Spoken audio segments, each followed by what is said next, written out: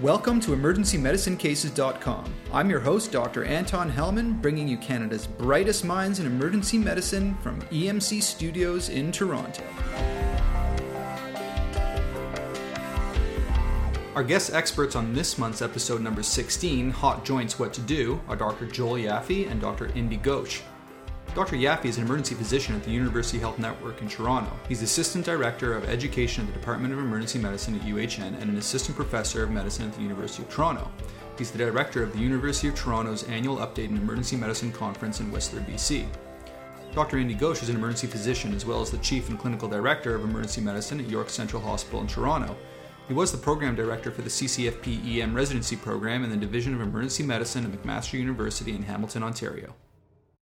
When we pick up a chart in the ED of a patient with the chief complaint of a painful swollen joint, we generally don't jump up and down with excitement, partly because the tests available to us in the ED are rarely able to help us make a definitive diagnosis, and partly because of our perception that patients with acute monoarthritis are unlikely to have life-threatening diagnoses. Here's the problem. There's three major diagnostic considerations in adult acute monoarthritis: septic arthritis, crystal arthritis, and occult trauma, and there's considerable overlap in their clinical presentations, and you can have two of these diagnoses at the same time. All of these can present with fever, painful passive range of motion, non-weight bearing, and have a hot swollen joint. Based on history and physical examination, and even after lab testing, it's not always possible to differentiate these entities. So there is way too often delays in diagnosis and treatment, which leads to significant morbidity and mortality.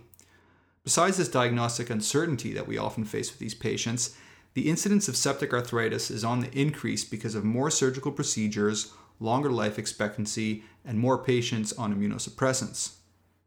With the help of Dr. Yaffe and Dr. Ghosh, we'll give you the knowledge and clinical decision tools that you need to give you more confidence next time you're faced with a patient with acute arthritis in the ED. In the first part of this episode, we're going to go through a couple cases of acute monoarthritis, and then in the second part of the episode, we're going to go through a couple of cases of acute polyarthritis, and then wrap it up with a general overall approach to acute arthritis in the ED, and the best case ever, as well as a few juicy announcements.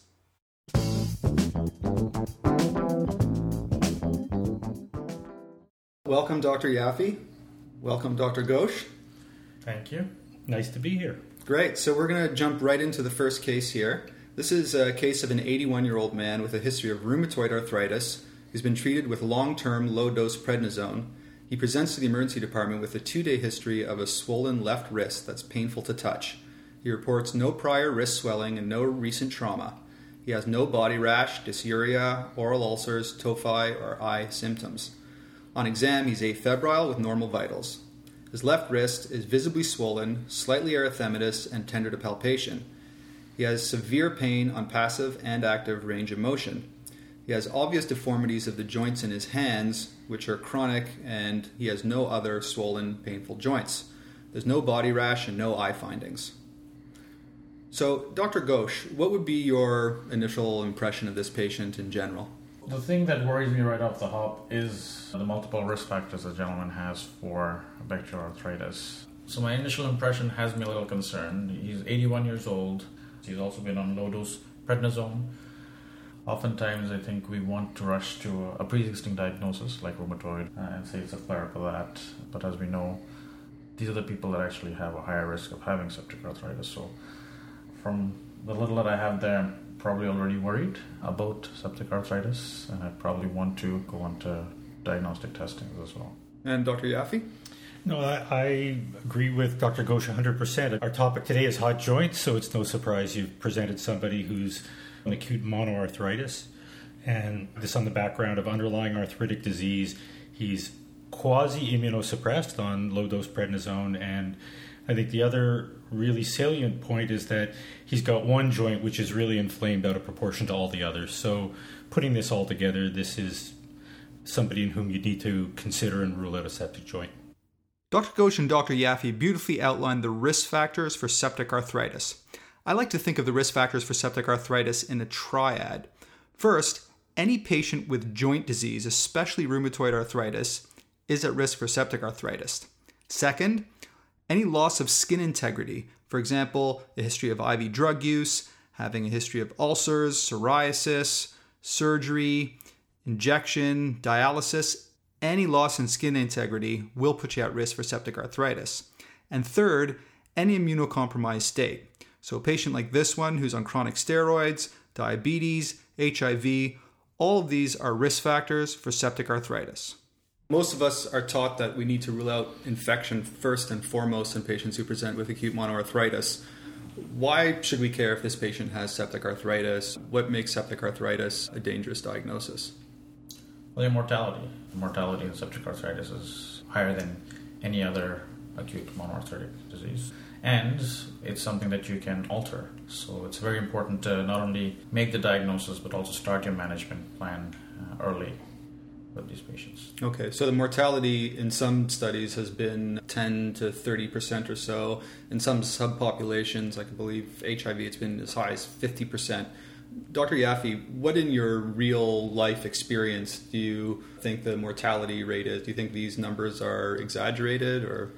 I guess one has to be a little bit careful about real life experience, but I think, when you look at reviews and research that's been done on acute arthritis in general, most of these are very skewed. You're probably not getting a representative sample in anybody. I think it's safe to say that there are local and systemic complications that you can avoid by early treatment. And I'm not sure that throwing around high mortality numbers does us a lot of service, but I think that we have to recognize that you've got a closed space infection that can cause local joint destruction and can cause systemic illness if not treated appropriately. Okay, so it can cause sepsis and sort of a full Absolutely. Septic shock and lead to mortality in maybe 5-10% of patients, especially the ones who are immunocompromised and elderly and that kind of thing. And then locally, like you said, things like joint destruction and long-term joint problems, osteomyelitis, in children, growth impairments, if it causes enough joint destruction. So this diagnosis does have a significant morbidity and mortality. Now in this patient, Dr. Yaffe, this patient has rheumatoid arthritis. Like you mentioned, Dr. Ghosh, you were worried more about this patient because they already have pre-existing joint disease. The mortality rate with a patient who has rheumatoid arthritis and septic arthritis is much higher than patients who don't have existing joint disease. And sometimes it's hard to tell whether a patient with rheumatoid arthritis is just having a rheumatoid flare. And like you said, Dr. Ghosh, often we just assume that it's a rheumatoid flare, but we have to be worried in some cases that it's septic arthritis. So Dr. Yaffe, what general points can you give our listeners about how to distinguish between a rheumatoid flare and a possible septic arthritis? I think it's safe to say that in general, a flare of rheumatoid arthritis does not classically present with a red, hot joint. You can have some swelling and you can have an effusion, but these kinds of things that you take a look at from the bedside and it looks like it's obviously inflamed and infected, that's not typical for rheumatoid.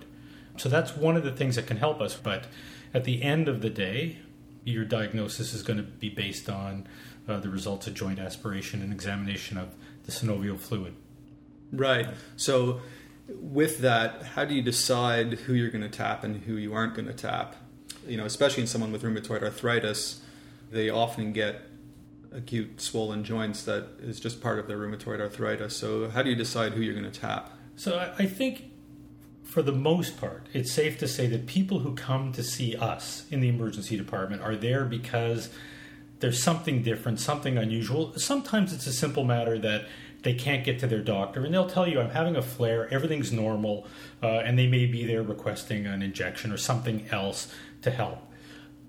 So for us, by and large, I think the approach should be tap every joint that comes in with acute pain, swelling, inflammation, and an effusion. That's out of proportion to their usual flares. Well, when people are coming in to see us, I think you have to assume that there's something unusual going on. We're not doing scheduled visits, so if they present to the emergency department with a painful joint, I think it's fair to say that in the vast majority of cases we're going to aspirate the joint. Agreed. And in 2007, there was a JAMA review of over 6,000 patients, and they looked at features so greater than 80 years old, which the gentleman is, rheumatoid arthritis, which the gentleman has, and a bunch of other things, diabetes, prosthetic joint, recent joint surgery, skin infections, IV drug use, and past intra-articular steroids. And not only did all of these have increased positive likelihood ratio, once you had a combination of two or more, it were actually synergistic in terms of positive likelihood. So that puts this guy at risk.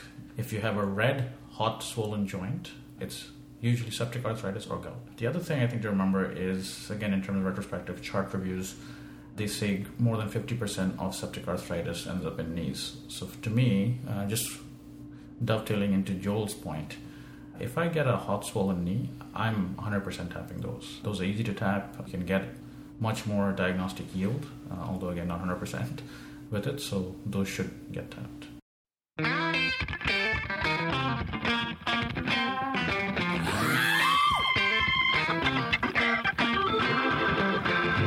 Come on, dive in, come on, dive in. Come on, dive in. Dr. Yaffe, the classic presentation of septic arthritis is a patient with one of the major risk factors or more, and the acute hot swollen knee or ankle with or without overlying cellulitis, often with fever, constitutional symptoms, non-weight bearing, with severe pain on passive range of motion.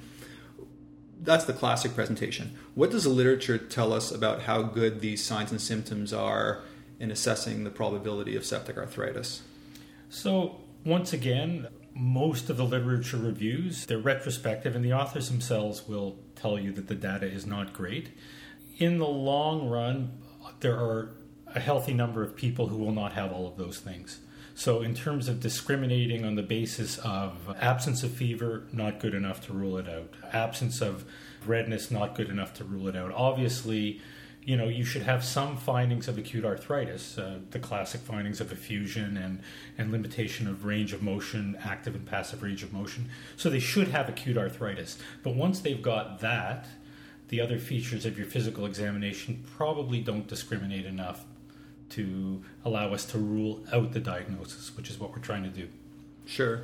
And I guess it becomes more challenging because the patients who are at risk for septic arthritis are often the ones who have the more subtle findings. People who are immunocompromised, for example, might have more subtle findings, just like in any infectious disease, meningitis, for example.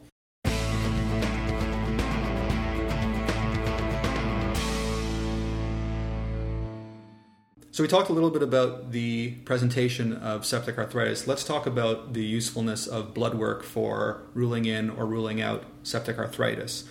Most of us will do a CBC to look at the white blood cell count, an ESR, and or a CRP, plus minus blood cultures for septic arthritis. If you look at the literature, the positive likelihood ratios for things like serum white blood cell, ESR, and CRP are really not impressive at all. And most of these reviews conclude that there's no single blood test that significantly alters the probability of septic arthritis. What can you tell our listeners about what you use the serum blood test for and how they can help us? For me, most of the blood work I do, again, is for our consultants. If I'm going to refer this patient, it's a good baseline to have in terms of monitoring therapy. If the white cell count is really elevated, I will look at the differential. But that, again, is to look for systemic illness and signs of sepsis, septicemia, etc. In combination, if the ESR, C-reactor protein, and white cell count is high, you're probably a little bit more concerned, whereas if all are low, you're a little less concerned. I don't know that it would change a whole lot of my management in terms of moving on to the next step, which is tapping the joint. In isolation, none of these tests really can drive decision making. They're little bits of data that may be helpful if you get a lot of abnormalities in a certain direction. That may push you one way or push you another way. If you get really bizarre abnormalities, they may push you to not ignore things. But at the end of the day, I agree with Dr. Ghosh. Tapping the joint is going to be where the money is. So Dr. Yaffe, we all agree that these blood tests aren't that useful in ruling in or out the diagnosis. There have been some studies, for example, one in the Journal of Emergency Medicine in May of this year that was called Sensitivity of ESR and CRP for Exclusion of Septic Arthritis in Emergency Department Patients. And they found again, in a retrospective analysis, that the sensitivity of ESR was 98% when they used a cutoff of 10 for an ESR. What do you make of this finding? Not so much. Everybody has always believed, and we still believe, that a higher ESR is more predictive of a septic joint than a lower ESR, and I don't think that this adds much more. If you look at their numbers, it was purely descriptive. They looked at a bunch of people with septic arthritis, and they looked at the distribution of ESRs, and more people had higher ESRs than not.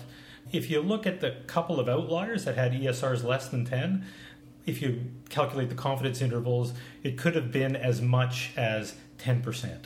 So really, again, this is not going to really drive our decision making. And the other thing is, we don't really know from that data whether people with gout have a really dissimilar distribution of ESRs as well. So my sense is that in a lot of the people that we're going to see, if we're hoping to get an ESR less than 10, A, we may not get it, and B, if you're really worried about a septic joint, that wouldn't be enough to put me off. The other thing is, it's important to remember what a normal ESR really is. And so in males, the upper limit of normal is age divided by 2, and in females, it's age plus 10 divided by 2.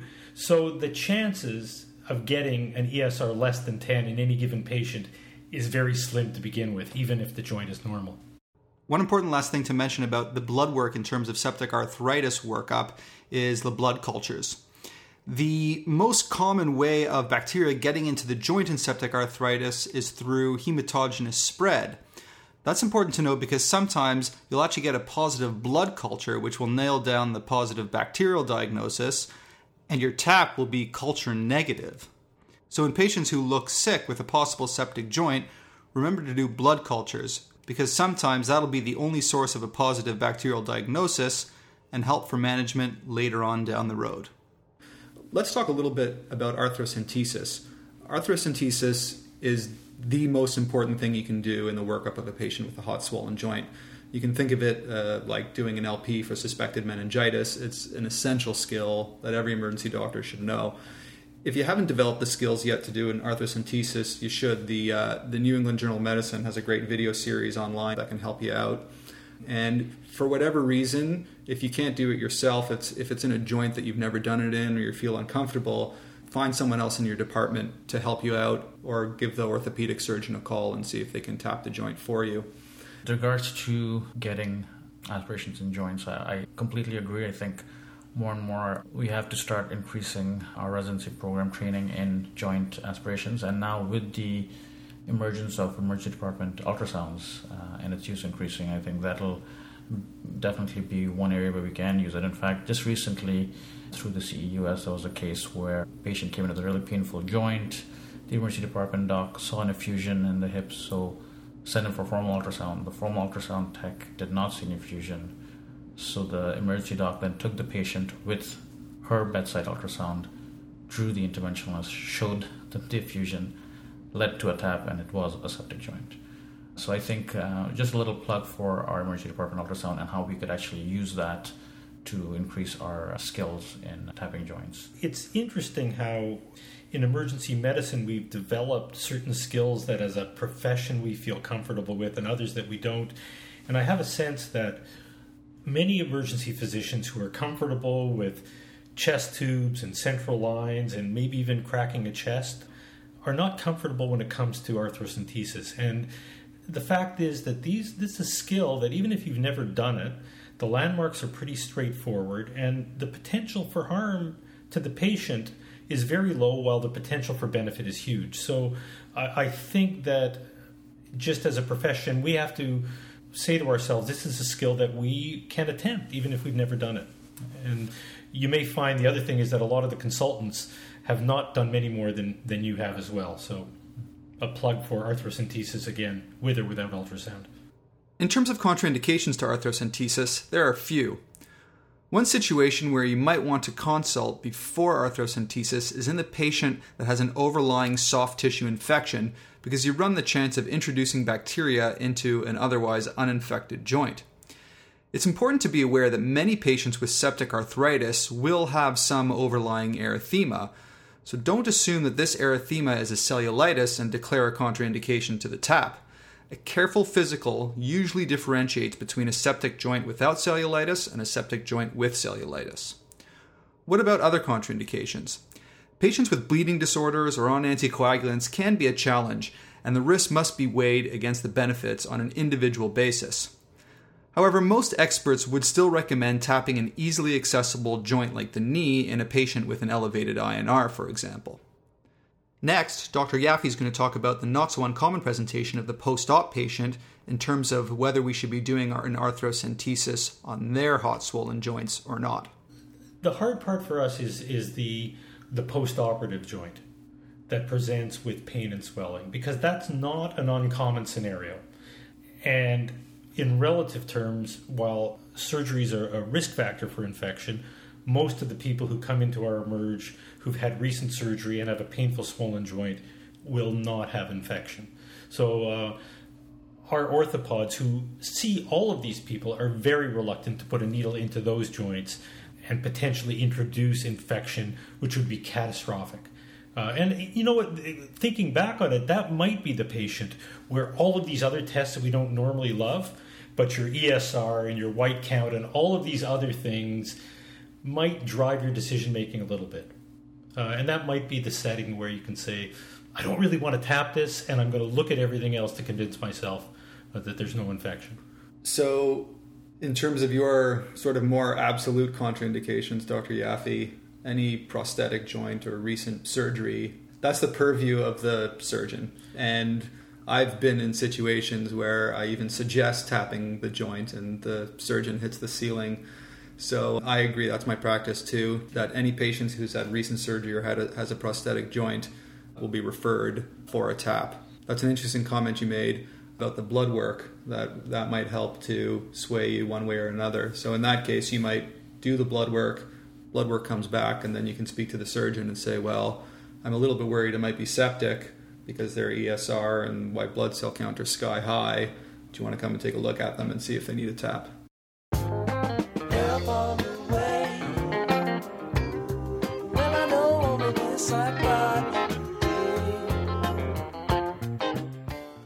I think when doing an arthrocentesis, it's important to remember that it's not just a diagnostic modality, but it has some therapeutic basis as well. Some people with crystal arthritis will feel better with the aspiration alone, and certainly repeated aspiration or repeated joint drainage is part of treatment of septic arthritis. So when you're going to aspirate, we should probably be prepared to drain as much fluid as we can on the initial aspiration. Draining pus is good. Draining pus is good, okay. Good general rule. We often see patients with elbow bursitis, and sometimes it's swollen, it's red, and it's hot. How do you decide which of these patients, if any, need a tap and or antibiotic treatment? So I will routinely tap an olecranon bursitis if it's got any signs of acute inflammation. Now and then you see some people who bump their elbow and they've got a very bland looking bursitis that's not really painful and not tender, and those I'm happy to leave alone. But if they're red, hot, swollen, painful, I tap them. It's easy to do. It's diagnostic. It's much easier than putting the needle into the joint. And if there is infection, the tap can be part of the treatment as well as diagnostic. Okay. And in terms of the treatment of bursitis that's infected versus septic arthritis, I guess first, how can you be sure that it's just a bursitis and not septic arthritis as well? And second, if you are convinced that it's just a bursitis, how is the management different? So the diagnosis of bursitis versus arthritis comes back to your physical examination. Bursitis is extra-articular, so generally you'll get some localized tenderness, some pain, perhaps in a plane of motion, but a hot joint is going to have findings in all directions, all planes of motion, and tenderness is not usually localized, so it's a clinical diagnosis. And the bursa, the swelling is different from in the joint. So I think distinguishing it, certainly you can get a pretty swollen elbow, but you probably won't find an effusion in the joint. Same with prepatellar bursitis. In terms of treatment, less of an issue because the propensity for joint destruction, the propensity for systemic manifestations is less. These people can be aspirated. They can be treated with antibiotics with close follow-up and return for serial aspirations if need be. Sure. So do you give these patients oral antibiotics, or do you give them IV antibiotics, the ones with bursitis that you think is infected? Or it depends how bad it looks. And I think this is the larger issue of IV versus oral antibiotics. I mean, the oral antibiotics we're using these days have such high absorption rates that if they're well, they can probably take oral. The only difficulty is that some bursitis is crystal-based. So you can get crystal-based bursitis as well, which can look indistinguishable. So the benefits of your TAP are that if you treat them and you're culture negative in a couple of days and they've significantly improved, you may avoid prolonged antibiotics. Your classic bursitis, housemaid's knee, these can often look pretty inflamed when they come in and they're not infected. There was a case I saw a week and a half ago of a worker who came in. He was a tiler. His knee had been bothering him. He had had pre- and infrapatellar bursitis in the past, but suddenly, over the last 24 hours, his knee had just gotten dramatically worse, and he came in with redness all around the knee, which extended pretty well down to his ankle. It looked, for all intents and purposes, like it was infected.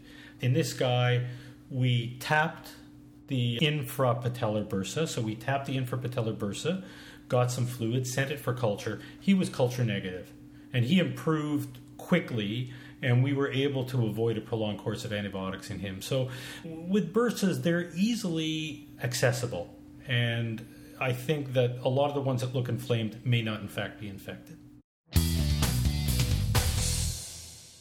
So there's more and more use of bedside ultrasound these days, and one of the indications is using it to help you guide arthrocentesis. There was an RCT that showed that although there's no difference in arthrocentesis success, patients do report less pain, and the total time of procedure is actually shorter if you use the ultrasound, and docs also find it easier to perform. Perhaps even more importantly, more than aspiration, is to make the call off an effusion. Someone comes in with like a painful hip, for example. Very difficult to determine whether there's a fusion in a hip. To be able to use diagnostic imaging bedside very quickly to determine that there is an effusion drastically changes your disposition of this patient.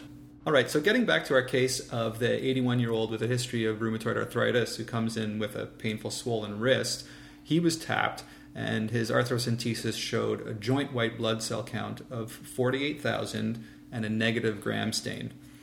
Now, the classic textbook cutoffs for synovial white blood cell count for septic arthritis is 50,000 with more than 75% PMNs and a positive gram stain in culture, while on the other hand, a joint white blood cell count of less than 50,000 with less than 75 PMNs, they say according to the textbooks, indicates a non-infectious inflammatory cause. What does the literature tell us about how useful the synovial fluid tests are in ruling in or out septic arthritis, and how useful are these cutoffs? In terms of literature, the JAMA 2007 article, which has the largest number, 6,242 patients, they had positive likelihood ratios associated with greater than 50,000, greater than 75,000, and greater than 100,000. But again, in keeping in terms of sensitivity and ruling out, it's at less than 25,000, a negative likelihood ratio of 0.32. The point at the end of the day is the higher white cell count you have in your synovial fluid, you're a little bit more concerned about septic arthritis in these patients, but there is no cutoff and there's not going to be. And again, if you look at this patient specifically, he's 81 years old, he's on low-dose prednisone. As Dr. Yaffe mentioned, this guy is quasi-immunosuppressed. So a 48,000 count, what does that mean in him versus someone who's immunocompetent and 34 years old? So it doesn't help me a whole lot one way or the other. Again, it may guide therapy as we start therapy, but that's not for us. It's for the consultants anyhow. It's interesting. In one of the review papers that looked at the ESR and acute arthritis, some of their data, their other data that they found, I think 25% of their patients with septic arthritis had synovial fluid counts less than 40,000.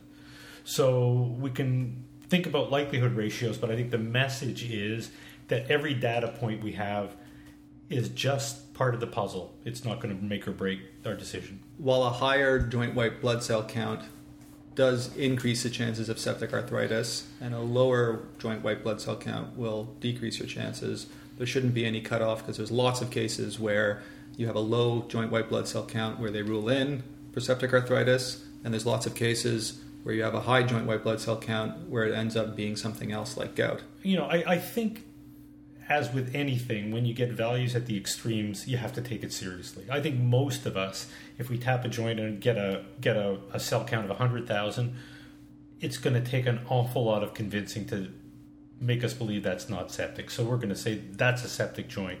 If you tap a joint and you get a non-inflammatory cell count, you get a few hundred white cells, that's not a septic joint. Okay. But in the middle, it's anybody's game. Okay. And how about the PMNs? Do you find those useful in guiding you? So the literature says that a PMN count of 90% is associated with a higher likelihood of infection. What we don't know is how many patients with gout have 90% polys. And that's what really drives us crazy, right? The patient who you really believe that they've got gout, maybe much like this patient, and you tap them and you get a cell count of 65,000 and the polys are a little bit high, but they're telling you, Doc, this is my gout. Right. And that's the thing that really is difficult for us. So again, you take it seriously, but you got to look at the whole patient. I see. Okay. So the textbook cutoff of 75% for PMNs, the recent literature will say if you are going to use a cutoff, it should be more like 90%. But of course, we shouldn't be using any strict cutoffs. But just as a guide, if it's over 90%, it makes it more likely that it's septic arthritis. If it's, I guess, well under 90%, then it makes it a little bit less likely. But again, it's just you have to take it in the context of the whole picture. One interesting thing I found in the literature review was that in your synovial fluid analysis, if there's eosinophilia, then we have to think about Lyme disease, parasitic infections, and neoplasm. So that goes higher up on the differential if you see that. An interesting tidbit. So that's about the joint white blood cell and the joint PMNs. Well, how about the gram stain in culture? When I started my practice, I assumed that gram stain in culture had a pretty good negative predictive value in ruling out septic arthritis when they were negative. But I've come to learn that the gram stain only has a sensitivity of about 50% in non-gonococcal septic arthritis, and the culture sensitivity is only about 80%. Importantly, in patients in whom bacteria are not isolated from the joint, there's bugs detected in the blood culture in about 10% and from other sources in about 7%. Reinforcing the importance of appropriate cultures in a patient who you suspect has septic arthritis.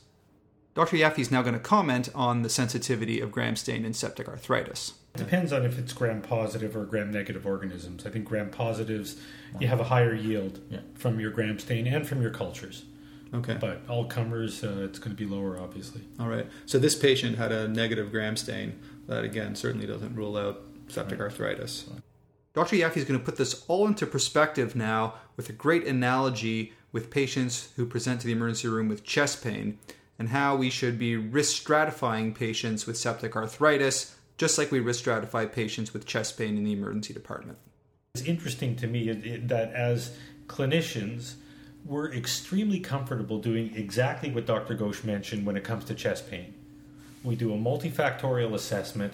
We never hang our hats on one test or on one physical finding or on one other diagnostic modality. And this is something we do every day, several times a shift, and we recognize that there is a margin of error in what we do, but we've become comfortable with it. And that's how we teach now.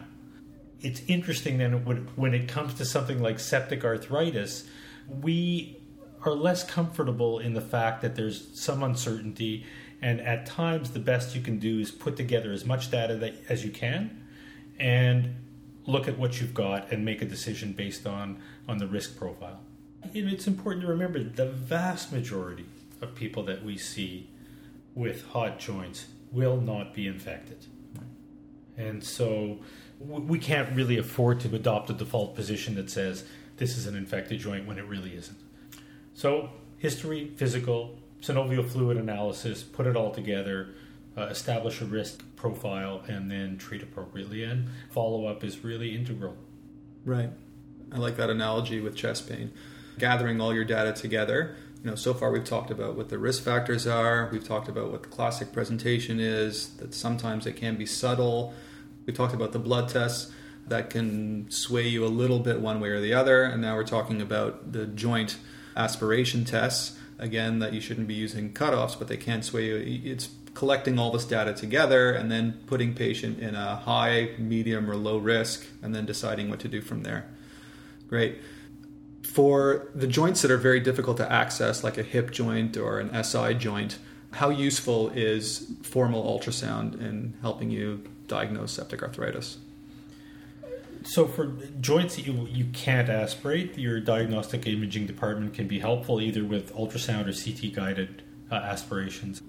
Let's say a patient comes in with a hot joint and you're not sure if it's gout or septic arthritis, and you find crystals on the synovial fluid analysis. Does the presence of crystals in a joint aspirate rule out septic arthritis? It does not. It's just another piece that may push you in a certain direction, but certainly it's well documented that crystals and infection can coexist. Okay, so again, a patient who has recurrent gout, they have a chronic joint disease and they're at increased risk for septic arthritis, just like any other patient with joint disease. So the finding of crystal arthritis can coexist with septic arthritis. It absolutely can. Now, this is going to start to confuse the listeners because at the end of the day, you have to make some decisions, right? But if you have reason to believe strongly enough that it's infected, then the presence of crystals should not push you away from that concern. Right. So again, it goes back to the clinical picture. I guess if the patient who's had recurrent gout says, this is exactly like my gout that I've had before, treat me for my gout, please, as opposed to the patient who comes in with recurrent gout who says, this is way more swollen than it usually is, or anything different, I'm feeling kind of systemically ill, or anything that makes you think that it might not be their usual gout. That's when you might be more concerned about a coexisting septic arthritis. Yes. So let's get back to our patient here. Let's say we've decided that this patient is in your high risk category for septic arthritis. How are you going to manage this patient? There is not a lot of evidence-based data for treatment of septic arthritis. I think the commonest organism is still Staph aureus. So you have to cover for staph, and if you have significant presence in your area of MRSA, I think you need to cover for MRSA because this is a serious infection. I don't think we have any good data on how common MRSA might infect a joint, but I think it's a serious infection, and so I would start with vancomycin. And the literature is a little bit up in the air as to whether you should also add some gram-negative coverage in patients in whom you have a negative gram stain. Obviously, if you know it's gram-positive, vanco would probably be enough. If you have a negative gram stain, you think it's infected, I would probably start with some gram-negative coverage as well. So a reasonable first approach, I'd give a gram of vanco, and I'd give a couple of grams of ceftriaxone. At that point, the person's going to be referred and admitted and maybe get an ID consult, maybe not, but coverage could continue on from there. So Dr. Ghosh, it seems like steroids have been shown to be of benefit in a lot of different emergency medicine diseases that we see, even infectious diseases like meningitis, for example. Mm-hmm. And there has been some pediatric literature that shows that dexamethasone might be beneficial in kids with septic arthritis. Can you tell us a little bit about what the role of steroids might be in the treatment of septic arthritis? Sure. So this is the way I look at it. Obviously, it makes sense in any kind of inflammatory disease, secondary to infection, that an anti-inflammatory might help. There's good evidence in standard of care in pediatric diseases such as asthma, croup meningitis, as Dr. Hellman mentioned. The small RCT done specifically in this subset of patients in pediatric was less than 50 patients that showed a dose of dexamethasone reduced the period of clinical symptoms. Very small RCT. Bottom line for me, I don't interpret this data as something that I would use yet for a couple of reasons. One is it's a small study, and I think we need to probably study this a little bit more extensively. Secondly, and perhaps more importantly, again, keeping with the same line and thesis of what our scope of practice is, I'm more likely to use medication for a patient where how soon I inject this drug is going to have an impact on the patient's mortality, morbidity, etc., and that hasn't been borne out. And so if these are patients that I'm going to refer to the consultant, which I almost always am, I will let them make that decision in terms of ongoing therapy if that's something they want to add onto the arsenal. If something comes in the literature that shows that adding steroids in within X period of time has an impact on the patient, then it's something that we have to, at that point, look at and see. But right now, it's not something I would use routinely at all. Okay. So while there's been some small studies in kids that it might be beneficial in terms of their time to recovery, it's not prime time right now, but we should maybe be on the lookout if anyone's looking to do some studies. Here's a good study. Stay tuned. Steroids in adult septic arthritis. All right. Dr. Yaffe, in the old days, almost every patient with septic arthritis went to the OR for open drainage. What are the current management strategies for septic arthritis beyond the antibiotics and maybe in the future some possible steroids? I think in this case it's good to understand what the definitive management is for these patients. Could you just tell us a little bit about what the surgeons do with these patients? So to some degree it depends on who gets their hands on the patient first. Whether it's a surgeon, an orthopedic surgeon or a rheumatologist. The literature says that if you've got an accessible joint, then there's no benefit to open drainage versus serial closed aspirations. So that lets out hips, for example, which need to go to the OR because they're just not accessible. The consultant physicians tend to have their preferences, and I think some orthopedic surgeons prefer to take their patients to the OR. But in general, you can treat these people with serial closed aspiration provided that you've got an accessible joint. So if they've got a knee or an ankle that could be serially aspirated, they could be treated medically with serial aspiration. Patients that are sick, people who failed aspiration, people with prosthetic joints, these people are more likely to end up in the operating room.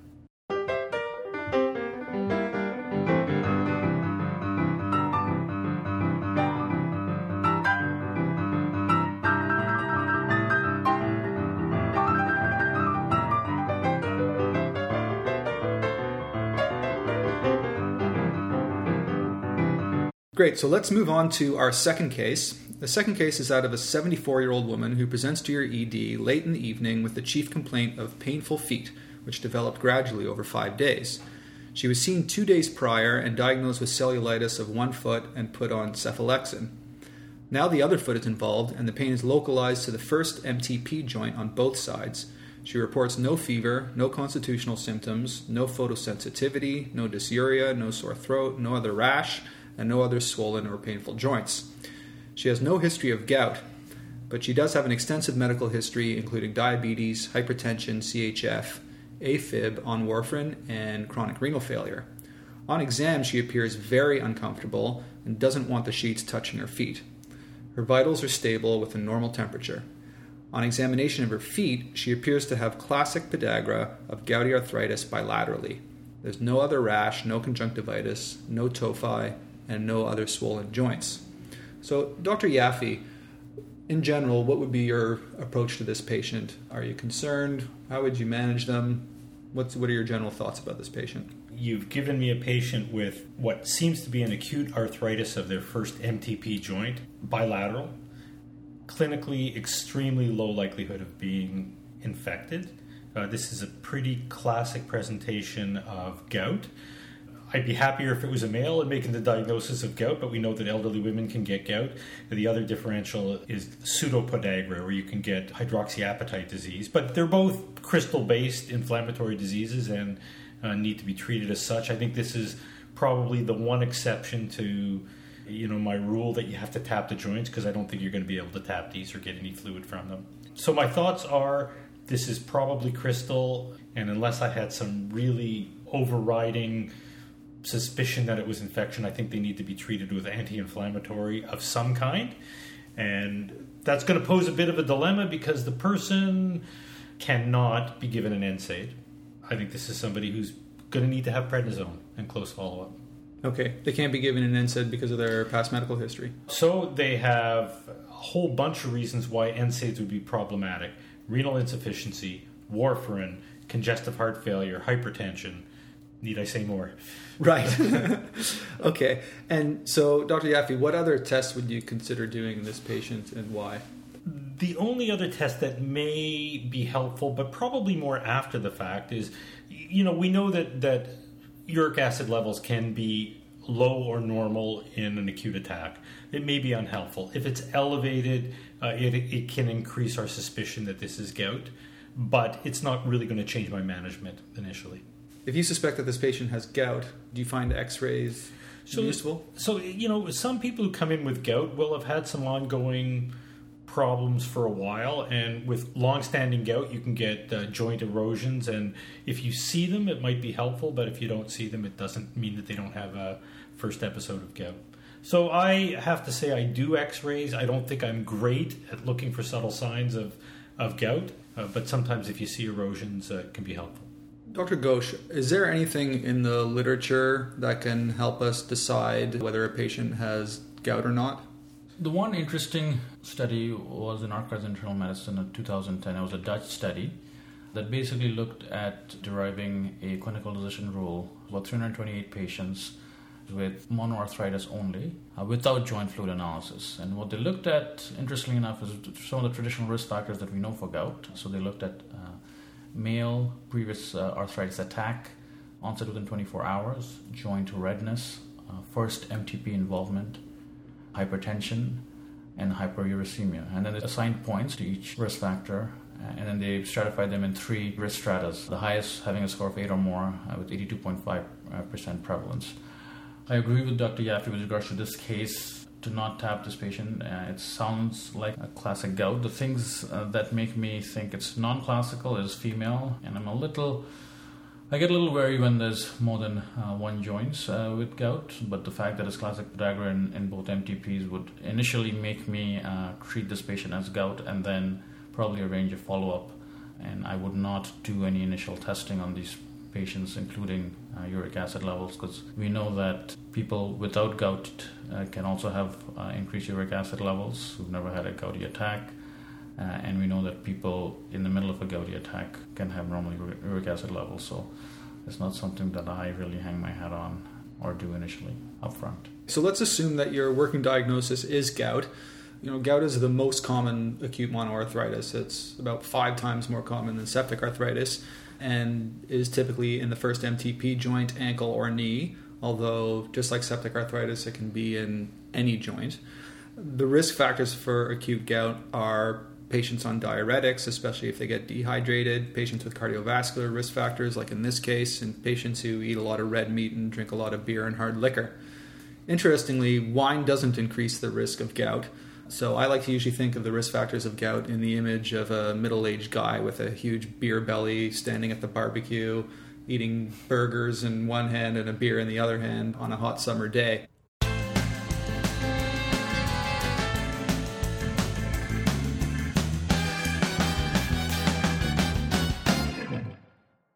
Gout in the elderly can be a little bit tricky to diagnose because they present a little bit differently than in young patients. First, they're more likely to have polyarticular involvement than monoarticular involvement compared to young people. Also, they're more likely to have upper extremity involvement, which is not typical of gout, as well as a more indolent course. So they might have 3, 4, 5, 6 days of a gradually progressive arthritis compared to a 24-hour more acute onset, as would be typical in the younger patient. The one thing that makes it a little bit easier in the elderly is that they're more likely to develop tophi. So make sure on the physical exam for someone who you suspect might have gout to look for tophi, because that can help to clinch the diagnosis. Dr. Yaffe is now going to drive home the point with a case that he had. It reminds me of a patient that I saw a couple of years ago who presented with older woman, polyarticular disease, both lower extremities and hands, and it was pretty typical for an older woman with gout. So, Dr. Yaffe, this patient has a lot of contraindications to NSAIDs. When would you consider oral NSAIDs versus oral prednisone versus intra-articular methylprednisolone for the treatment of gout in the ED? So this is a good question. I think a lot of it has to do with personal preference. NSAIDs are fine for treatment of gout, provided one recognizes that not everybody should get an NSAID. If you have congestive heart failure, if you have poorly controlled hypertension, if you have a history of GI bleeding, if you have renal insufficiency, I don't think it's a drug you're going to want to run to. Most of the gout that I see is monoarticular, and if I think that this is low-risk inflammatory disease, I will judiciously inject steroids into a joint, provided that I can get fluid for analysis, it's an accessible joint, and the patient is going to be available for follow-up should they get worse. We said in our septic arthritis case that gout and septic arthritis can coincide. So that kind of throws a little wrench into it, because we don't want to be injecting steroids into a septic joint. So which patients do you select for intra-articular steroid injections? So once I've decided, after my history and my physical and my synovial fluid analysis, that I think the joint is not septic, and that's somebody that I'm going to be sending home without antibiotics, then I feel it's safe to inject the joint. I tell the patient, you should get better in the next couple of days. And I think the risk is not putting steroids into this joint. The risk is telling the person, go home, and if it's not better in a few weeks, come back. I think people who get steroids for gout should get a pretty quick response in the next day or so and should not get worse. And it's interesting, we talked about the use of steroids as adjunctive therapy for gout. Oops. I think he meant steroids as adjunctive therapy for septic arthritis, not gout. There's also some animal data that shows when they injected steroids into joints and covered them for septic arthritis, in fact, they did better. So I'm not sure it's the steroids that are the problem. It's injecting somebody and not doing the follow-up. But I just want to be clear, I don't do this recklessly. I do a risk assessment on my patients, and I will do this in people that I have made a diagnosis. This is crystal disease. In terms of if you're treating with either NSAIDs or prednisone, there's a belief among the rheumatology community, and I don't know how much science there is, but certainly their combined experience suggests that a lot of people with simple gout need a good 10 days of treatment. That if you try to treat them with really short courses, you'll get initial good response, but then they rebound back. So I think if you're going to treat orally, then you need to be prepared to treat for 10 days or so. My practice is to start them on Indicid, 50 milligrams TID, have them do that until the symptoms resolve, and then I taper it, and then tell them to do it BID for a few days, and then once a day for a few days. Yeah. And in fact, you can probably pick any anti-inflammatory. There's probably no benefit to indomethacin over something like naproxen or even ibuprofen, depending on patients' ability to afford the drugs. In family practice, there's a lot of use of colchicine, allopurinol for patients with gout. When, if ever, would you consider giving colchicine to treat gout in the ED? I have not used colchicine because I haven't found the literature base up until recently was enough to change my practice. But there was a pretty good study last year, the AGREE study, which really showed that you could give low-dose colchicine for short periods in an easily tolerable regimen and pretty quick response. The problem with colchicine is that it has to be given early on in the disease. So when they studied the drug, it was given within about 12 hours of symptom onset. You don't want to give it to people who've had symptoms for a couple of days. It's unlikely to provide the benefit, as far as we know now. But for the readers that are interested, there's an AGREE trial. They gave 1.2 milligrams initially, and then 0.6 milligrams in an hour, which is very easy to give. Patients don't need to go on prolonged courses of treatment, and they had significant symptomatic relief in about 24 hours. But again, early presenters, less than 12 hours. So just to add on to that AGREE trial, I also thought the study was very interesting. It actually compared the low dose, or what they call this low dose, which is what Dr. Yaffe has talked about, versus the traditional high dose. And they showed there was no difference in outcomes, but a lot less adverse effects. So the risk to benefit ratio with the new lower dose of colchicine was better. Having said that, again, what Dr. Yaffe mentioned is the value of it seems to be an abortive medication. So patients who know their gout and know when they're beginning to feel a flare-up of their gout coming, you educate them and you have them keep the colchicine with them and they start this. Those are the people that I think it will help. My feeling is people who come to emergency, by the time they've come to emergency with acute, I don't think that colchicine will be helpful in these patients. I, like Dr. Yaffe, have not used colchicine in emergency patients. I stick with either NSAIDs or systemic steroids, depending on, again, indications, contraindications. Intra-articular steroids are usually reserved for people who are refractory to systemic therapy with either NSAIDs or systemic steroids. So upfront, I usually will give oral NSAIDs or steroids. There are quite a few contraindications to colchicine. Can you just run through for us who not to give colchicine to? I think probably the drug is a lot safer than what we're made to believe. So traditionally, people with hepatic impairment, it's a no-no. And people with renal impairment as well. But having said that, I know the dialysis people who, there's a heavy burden of gout in their population, they do use colchicine. And they haven't really found a problem. And I suspect that in the low doses that we're using, it's probably not going to be an issue. But the simple course would be, if you're cirrhotic, I'm not going to use colchicine. There's also potential for drug interactions if they're on erythromycins, if they're on cyclosporin. So I think, it's fair to say that with unusual drugs, that's when you want to pull out your drug interaction software anyways, and we have other things that we can use, so we probably don't have to look for colchicine if there's soft contraindications. Before we leave the medications for gout, there's a lot of patients who come to the emergency departments who are on allopurinol already for their recurrent gout. We do know that we don't want to start allopurinol on a patient with gout because it actually transiently increases their uric acid levels and actually can make their disease worse. So allopurinol de novo in the emergency department is a no-no. But for those patients who are already on allopurinol, what do we do with their allopurinol if they present to the emergency room with a case of acute gout? Do we maintain them on the same dose of allopurinol? Do we stop their allopurinol? What do you do? So I don't interrupt the allopurinol. So I tell them to continue as they've been taking the allopurinol. The only caveat is if they have started it very recently. And I feel that starting the course of allopurinol in the recent few days to a week has potentially precipitated this flare of gout, then I may ask them to stop and follow up with either the rheumatologist or the family doctor.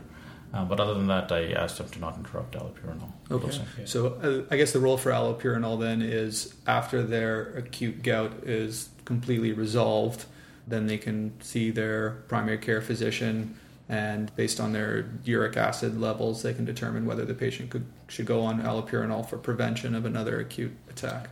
Yeah, I agree. And I mean, even going further than that, I don't think we want to do anything acutely to modify uric acid levels in either direction. I think raising them or lowering them in an acute attack. And so if you notice that somebody's on some other offending drug, leave everything alone, treat the inflammation, and afterwards it's time to do things to modify uric acid levels. Okay. And what about patients who are on diuretics? I mean, a lot of patients leave it alone. Yeah, a lot of patients, who change their dose and let's say they go up on their dose in diuretic, or they've just started a new diuretic. That's what triggers their gout. Would you recommend stopping their diuretics? Or? So again, my understanding is that any shifts in uric acid levels can potentiate the reaction or trigger the reaction. So our role is to diagnose, treat the inflammatory response, and secondary prevention is for another time. Dr. Yaffe, what are some of the other less common but important diagnoses we should consider in patients with acute monoarthritis besides gout, septic arthritis, and occult trauma? The big first one to think of is CPPD disease or pseudogout. So for me, the classic presentation is an older woman who comes in with a very painful, red, swollen wrist. They've got an effusion, they've got a clinical arthritis, and often they'll tell you that they might have fallen and injured it a few days ago, but it was okay. And so sometimes trauma can precipitate CPPD arthritis. And for me, this is not too uncommon. I'll see a couple of these a year. So it can be treated much the same way as gout is treated. You have to try to aspirate the joint. And again, because of the patient population, I prefer to inject the joint if I can after I get fluid. The other one is hydroxyapatite disease, which is more of usually a periarthritis. And again, very profound inflammatory changes around the joint. In the right population, you have to be concerned. Dialysis patients are often at risk, and we mentioned kind of the pseudopodagra that older women can get with that. So there's a couple of other things. I remember a young woman actually I saw who came in with a really intense swollen hand on the dorsum, a lot of inflammatory changes, had no idea what it was. X-rayed her, she had these fluffy infiltrates, classic for hydroxyapatite disease, and treated her, and on re-X-ray, they were gone. So one of those things to keep in mind, not the most common, but between the two things, I think those are easy for us as emergency physicians to remember and look for. Great, okay. So the hydroxyapatite disease on X-ray, you might see these fluffy infiltrates, as you call them? That's right. Okay, we'll try and put a picture of an X-ray with hydroxyapatite disease on the written summary. Great. The other thing I want to add is with the pseudogout. I've become, in the last 3-4 years, very good at spotting chondrocalcinosis now in knees and wrists. So this is one area where I feel X-rays can be helpful. If you do detect chondrocalcinosis, and most of the pseudogout that I've seen are not red. They're warm in their fusion, but they're not as red and as inflammatory looking as gout. But the X-rays certainly clinch the diagnosis for you. So pseudogout, I feel the X-rays definitely do help a fair bit. Okay, great. So try and get a picture of pseudogout as well. So X-rays do have a role in acute monoarthritis, pseudogout, hydroxyapatite disease. In gout, you can sometimes see erosions, and if there's an obvious osteomyelitis, you can usually, but not always, see that on X-ray. So while X-rays usually aren't helpful in the small subset of patients, it might be helpful. It might actually clinch the diagnosis.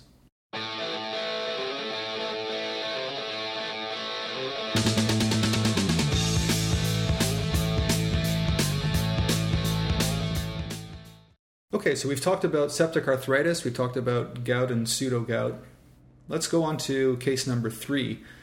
Case number 3 is that of a 30-year-old man who presents to your ED with multiple swollen lower extremity joints and a rash. He's unable to weight bear. He was at another ED 2 days earlier where the diagnosis was unclear. He reports no fever, no eye symptoms, no sore throat, no dysuria or penile discharge, no STD risk factors, except that he has had multiple sexual partners. His past medical history is unremarkable. On exam, his vitals are normal, except for a heart rate of 105. He appears to be in pain. He has swelling of both knees and the right ankle, and significant periarticular erythema. His blood work is drawn and comes back with a white blood cell count of 13 and an ESR of 50. His right knee is aspirated, and he has a joint white blood cell count of 40,000 and a negative gram stain. So, Dr. Yaffe, what else in this patient would you want to know or would you want to order up? So this is a man who's got, looks like, articular and periarticular involvement. Young person, not in the right demographic for classic crystal disease, doesn't seem to be a septic arthritis. You would want to worry about a gonococcal arthritis in this patient. So I think you at least have to, 1, entertain the diagnosis, and then 2, culture everything to try to make the diagnosis. And the cultures could include rectal, pharyngeal, if there's skin lesions, culture those. Why is it so important to do, say, pharyngeal swabs and maybe rectal swabs and skin swabs for the patients with gonococcal arthritis? In septic arthritis, non-gonococcal septic arthritis, the yield is going to be from the joint fluid primarily, even though it's got some limitations. In gonococcal arthritis, the yield from the joint fluid is pretty low, less than 25%. So you have to look elsewhere to get your source, and your yields are going to be higher in the source of primary infection, which is, again, urinary tract, urethra, throat, rectum, skin lesions. And why is that the yield is so low for synovial fluid in patients with gonococcal arthritis? It sounds like some of these patients, the arthritis that you get is a reactive arthritis rather than a primary source of infection. So Dr. Yaffe, what is the typical presentation of gonococcal arthritis, and what in this case would make you think of the diagnosis? So, I mean, it's a great question, because I think the simple answer is that there's probably not a typical presentation, that there's quite a spectrum of disease. Traditionally there was the purulent arthritis versus dermatitis arthritis pictures. And so the dermatitis arthritis was classically a triad of skin rash, tenosynovitis, and an arthritis that could be polyarticular, monoarticular. There's probably a huge crossover. The things that twig it for me are where there is joint involvement, there's usually a lot of periarticular involvement. And so that should be something in a younger person with a lot of periarticular redness and swelling. You should be thinking maybe this is gonococcal arthritis. Obviously, the classic skin lesions that we're used to seeing, these, which can be quite variable, but sometimes look like little pustular lesions and sometimes more bullous lesions, we should consider that as well.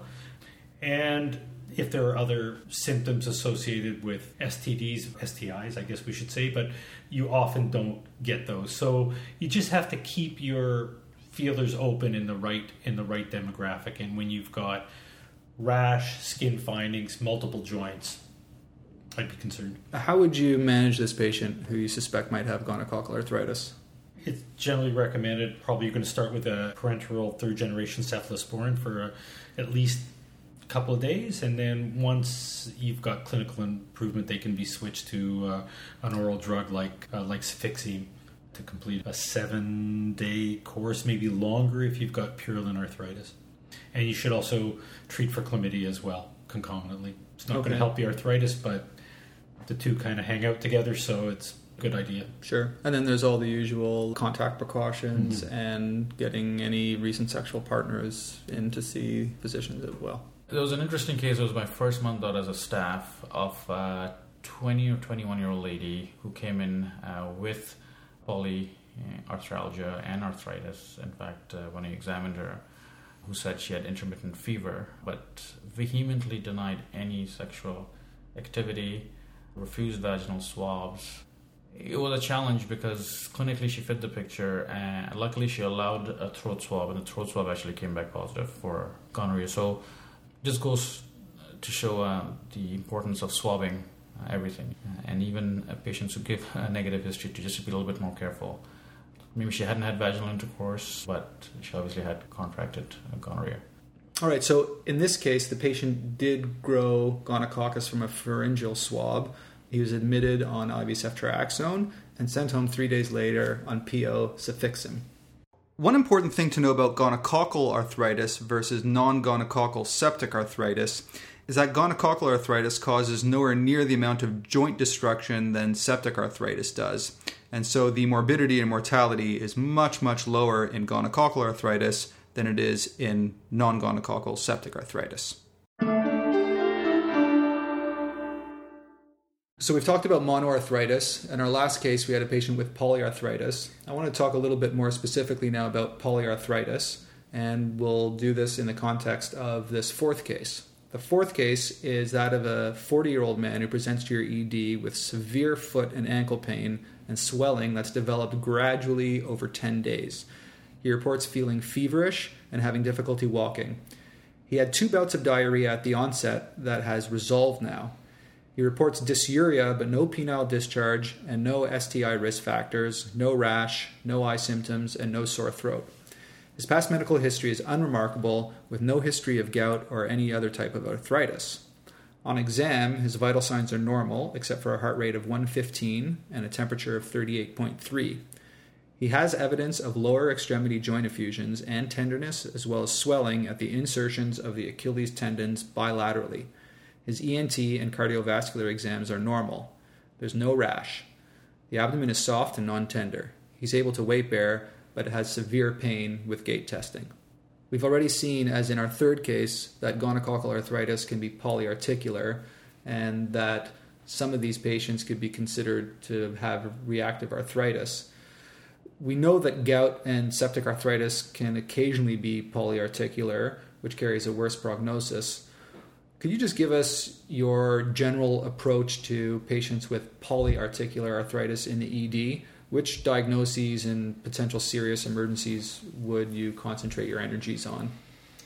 Tough question, because we see a certain spectrum of disease, and we probably see the higher acuity patients. But I would be concerned if a patient is systemically unwell. I'd be concerned if they have other organ involvement. So I think anybody with a polyarthritis needs to have check for renal function, urine dip for protein, chest x-ray. The last thing that really is going to change it for us is if the person is really incapacitated by their symptoms, they're likely going to need to be admitted and we'll need some kind of a workup for that as well. But the main thrust is to identify other organ involvement, because that's going to push us towards a more generalized problem rather than purely an MSK problem. Sure. So while we're not rheumatologists, I think it is important to know some of the key features of some of the more common polyarticular diseases that we haven't talked about yet. The one thing we have to remember is anything that can cause an acute monoarthritis can also cause an acute polyarthritis. So in your differential, specifically referring back to this case, a 40-year-old man who has a fever, has a polyarthritis. Could this be septic arthritis? Yeah. According to the ACR guidelines, you have to tap at least a joint, if not more. Could this be gonococcal arthritis? Yeah, it could be. And then the other thing, of course, that we want to consider is reactive arthritis. And, I've never liked reactive arthritis because I can never put a finger on it. Even the experts haven't been able to have a validated diagnostic or classification criteria for reactive arthritis. So, when someone comes in with polyarthritis, you have to consider anything that can cause acute monoarthritis.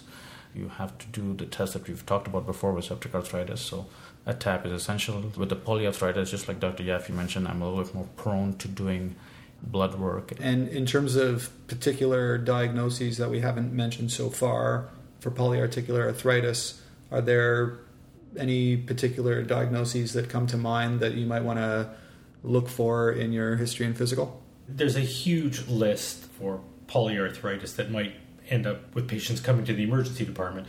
But there's the whole gamut of seronegative arthritis, which could include reactive arthritis, psoriatic arthritis, ankylosing spondylitis. The common thing with all of those is that you're looking usually for often oligoarthritis, axial joint involvement. Often they'll have some enthesitis, but the axial joint involvement should be a twig, and then you'll look for skin changes that might push you one way or another.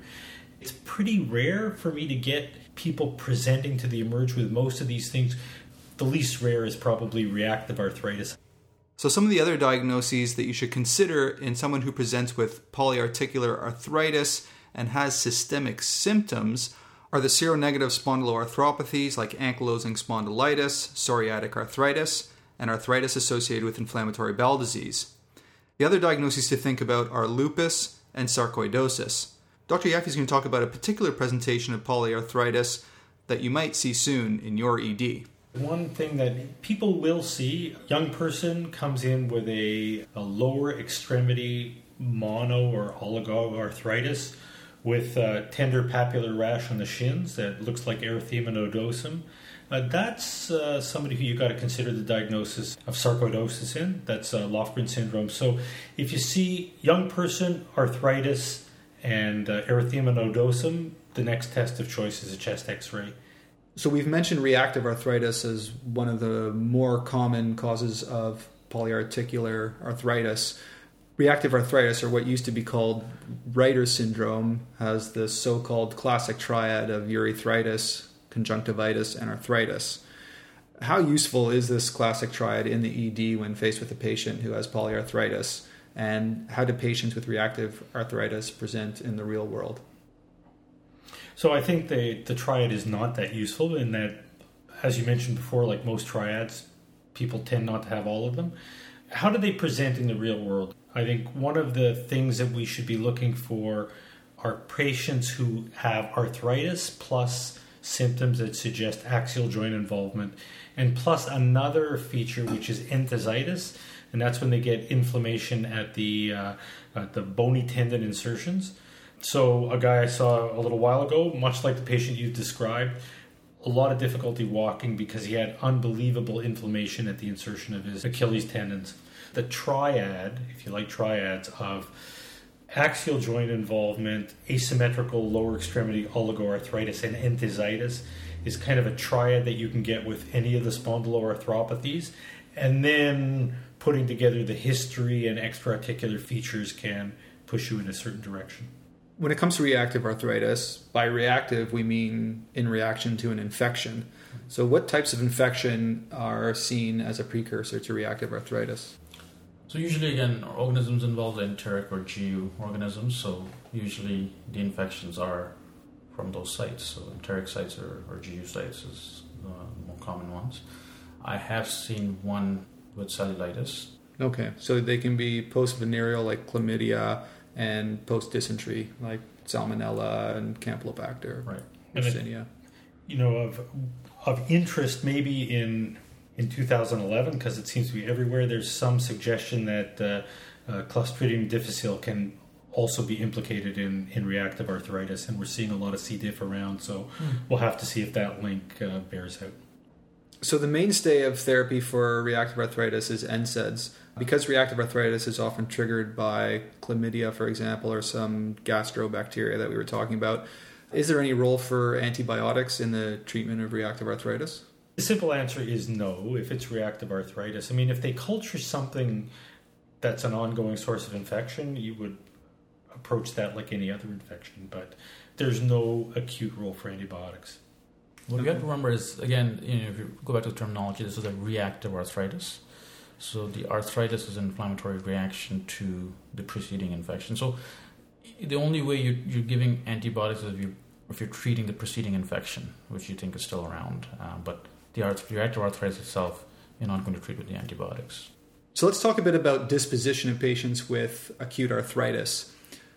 Obviously, the patient with suspected septic arthritis is going to be admitted.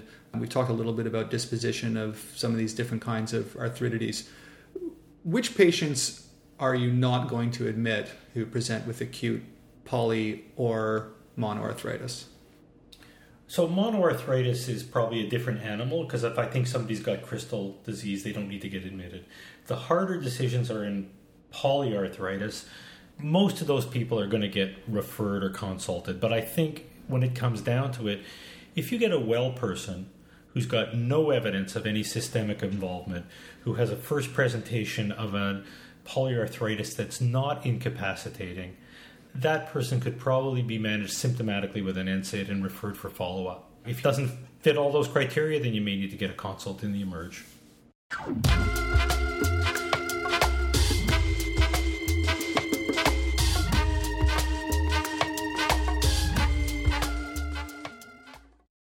For this month's quote of the month, we have one from Sir Isaac Newton. If I have ever made any valuable discoveries, it's been due more to patient attention than to any other talent. Before we get on to Dr. Yaffe's best case ever, just a couple quick announcements. The University Health Network Emergency Medicine Conference is November 1st and 2nd, 2011 at the Hyatt Regency Hotel in Toronto. I'll be speaking at the conference, as well as many EM guest experts like Anil Chopra, David Carr, and Stella Yu. Some of the diagnoses we talked about in this episode have a big visual component to them, and so I'm going to try and get some pictures in the written summary of some of these diagnoses to help you out next time you're in the ED and faced with a patient with arthritis. Dr. Yaffe, let it rip. Okay, so why is this my best case ever? This was, for me, a real learning experience in many ways, and it also reinforced some stuff that I think I knew in advance. So this was a guy who actually I saw about 2 weeks ago now. Man who was about 65 years old, diabetic, whose wife came home in the morning after she went shopping and came to find him slumped over at the table, awake but looking quite ill. Brought into our eMERGE, had a temperature of 40 degrees. He was awake but really not answering questions well, and our history that we could get suggested that the guy had been pretty well in the past week, although there might have been a bit of a history of a respiratory tract infection. We examined him. We did the usual tests looking for a source of sepsis. We did a chest x-ray, a urinalysis. Lactate was 8. We fluid resuscitated him. We gave him broad spectrum antibiotics to cover him for everything possible. ICU came down and saw him, and despite fluid resuscitation, he really didn't look great, so ended up going to the ICU. When I followed him up the next day, I found out that his diagnosis was septic arthritis, and he was taken urgently to the OR. What happened? Well, by the time the next morning rolled around, he was fluid resuscitated and feeling better. And at that point, he started complaining about his right knee. And when people examined him, it was clear that he had a swollen, inflamed joint, had an aspiration done. His gram stain was positive for gram-positive cocci in clusters. What did I learn about this? I learned a few things. One, septic patients, it's not just meningitis, it's not just UTIs, it's not just belly sepsis. I'm going to remember to look at the joints. It's possible that if we had examined him in a little more detail, we might have picked up this septic joint earlier. And this is a man who ended up going to the OR shortly after the diagnosis was made. Another thing that I learned was that in this man, although we had some gram stain evidence, the only thing that actually grew was from his blood cultures. So for me, I need to remember that when I can, I'm going to try to get that fluid sent off before I start antibiotics. Obviously, in a sick patient, as he was, the need to give antibiotics takes precedence. And the last thing that I want to remember is that you can't rely on the synovial fluid alone to make the diagnosis. Now, in this man, there's a couple of possibilities. Maybe he didn't grow anything because of all the antibiotics he had been on, but we also know that a percentage of patients with septic arthritis will not grow organisms from the joint fluid, and that's why we have to do blood cultures as well. And I guess the bit of the wake-up call for me was that even though it's pretty rare, septic arthritis can present as a life-threatening illness, and we need to take it seriously when patients present and look unwell. Well, that about wraps it up for this month's episode. Until next time, take it easy.